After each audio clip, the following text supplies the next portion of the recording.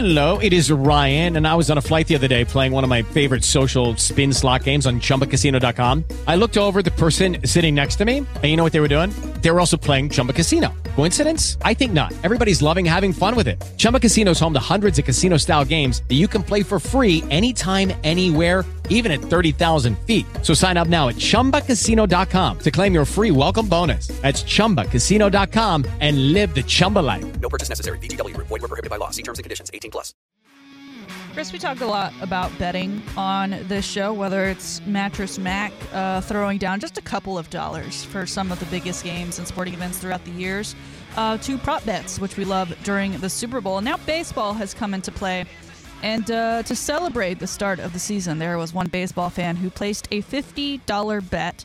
And this $50 bet, sir, was a 14 parlay.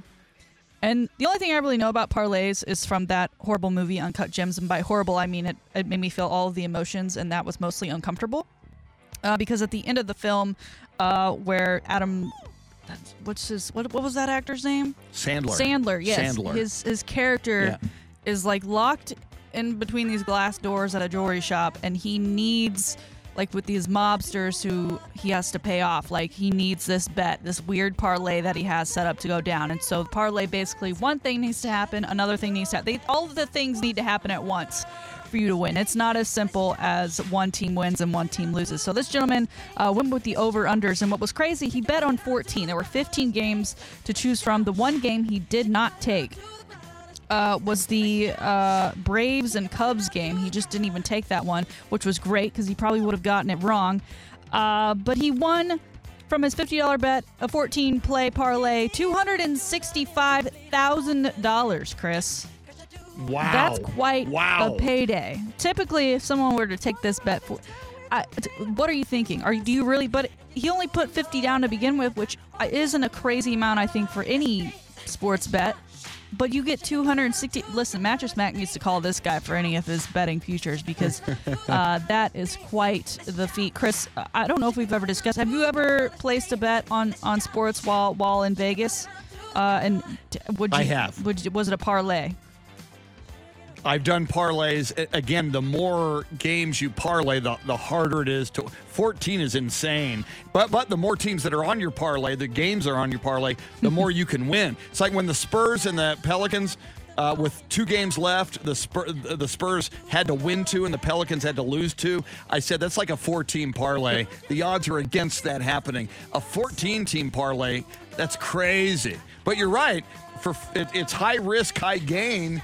If you only bet $50, you're not out that much. And if you score big, and that dude did. This guy needs to take his luck, wait a couple weeks, and use it when the Kentucky Derby rolls around in early May, because he could pull off something else pretty spectacular. All right, Chris, as everyone knows, we are huge into hockey here on the Chris Duell Show. I mean, you can't get us to shut up about it. Love it. Season, yes. I think, is coming to an end. Playoffs soon to begin. And one cool thing about hockey, right, is just how close people can sit, right? There is the glass there for fans' protections, but I mean, players, especially when they're being slammed up into that glass, are ultra close. So for kids who are there and seeing their favorite players, it is quite the experience. And one fan in particular, he saw his favorite player in Montreal when they were taking on Toronto and the Maple Leafs. His favorite player, Nick Suzuki. He saw him, he waved him down, and then Nick tossed him a puck. Hey kid, here's a puck. But the kid apparently not great with his hands, because missed the puck, it hit him in the face, and he got a fat lip. So in apologizing, Nick came over, he signed the puck, he gave the kid they took pictures together, and then he gave him his hockey stick. The kid then enjoyed most of the game, but with 10 minutes left, which is most of the third period. For those hockey fans like us, we know that periods are 15 minutes apiece. The kid and his father were walking in the concourse, and he was carrying around the stick, and they were asked to leave or check the stick, because you cannot, for safety reasons, apparently have hockey sticks, which makes sense, right? You don't want people in the concourse tripping others or using it as some sort of weapon to hit them across the bat. But, hello, where do you think he got that stick from? A player gave it to him. And I don't know what their check policy is, but that's kind of a beef I've got going on in the era of no bags, right? Or clear bag policy. A lot of places have started offering check stations, but if you've got like a baby bag or whatever, some medical stuff, they're then charging you to watch your bags for you. I mean, it's just it's kind of like parking. It's another way to get a cash grab. So the boy and his father ended up leaving with 10 minutes left. Now, I guess luckily, not so luckily, Montreal ended up losing, so it's not like they missed anything terribly exciting. But Montreal did apologize for the fact that he did have to leave for safety reasons, at least if he wasn't going to check the stick. But he's getting a signed jersey from Nick Suzuki, I think my new favorite hockey player. But also kind of a bummer that they couldn't just hold on to the stick for 10 more minutes. He had already had it the whole game, Chris. Yeah, I see it both ways, and I feel bad for the kid, and that does suck. And Nick Suzuki, once again, like you, I dig everything he's doing, so I do like him now. But I mean, if the policy is no sticks, and I mean, if indeed, I'm assuming, I don't go to a lot of hockey games, but notoriously, hockey fans drink a lot of beer, and there's a lot of violence on the ice. So I would imagine drunk fans will, if they have a stick, might use it sometimes. So I almost, if that's your policy, no sticks. And if you did offer to check it, I think it would suck if they charged them to check it. But if they did offer to check it, I don't fault the team as much. But it overall, though, it sucks that we live in a world where A, you can't have sticks at a hockey game, and B, even like having to stop beer sales in the fourth quarter of a game, or in hockey, the third period, sucks because there's people who just can't handle their liquor. But sadly, that's the society we're in. Clear bags, no hockey sticks, and we stop selling beer with a whole lot of game action still left to go on. Hopefully with that jersey, the kid will receive some tickets to a future game so he can enjoy it in full. And hopefully his team will get a win for him that go on. All right, finally, this weekend is the start of the USFL season. And Chris and I are super excited. Yes! Houston Gamblers, here we go. Let's get it going. Let's start the season off undefeated, shall we? Well, because they are football teams, they need mascots. And the mascots were officially revealed yesterday for the 8 teams. We've got that on the Chris Duell Show blog page for you, so you can check out all of the mascots. But these mascots right now, Chris, they are all nameless. So they are asking for fans to add some names. But by the way, before we get into the names that people are suggesting for the Gamblers, Philadelphia, they are the Stars. But somehow their mascot is like a giant red blob with horns. So I mean, it makes sense because it's Philadelphia. And I think by association, we just automatically hate Philadelphia and football together. So I'm happy for them that that's their current setup and that they have been dubbed by me the worst mascot of the 8. A lot of them are beautiful human-looking mascots. Unfortunately for the Gamblers, theirs looks very similar, in my opinion, to the Bandit for Tampa Bay.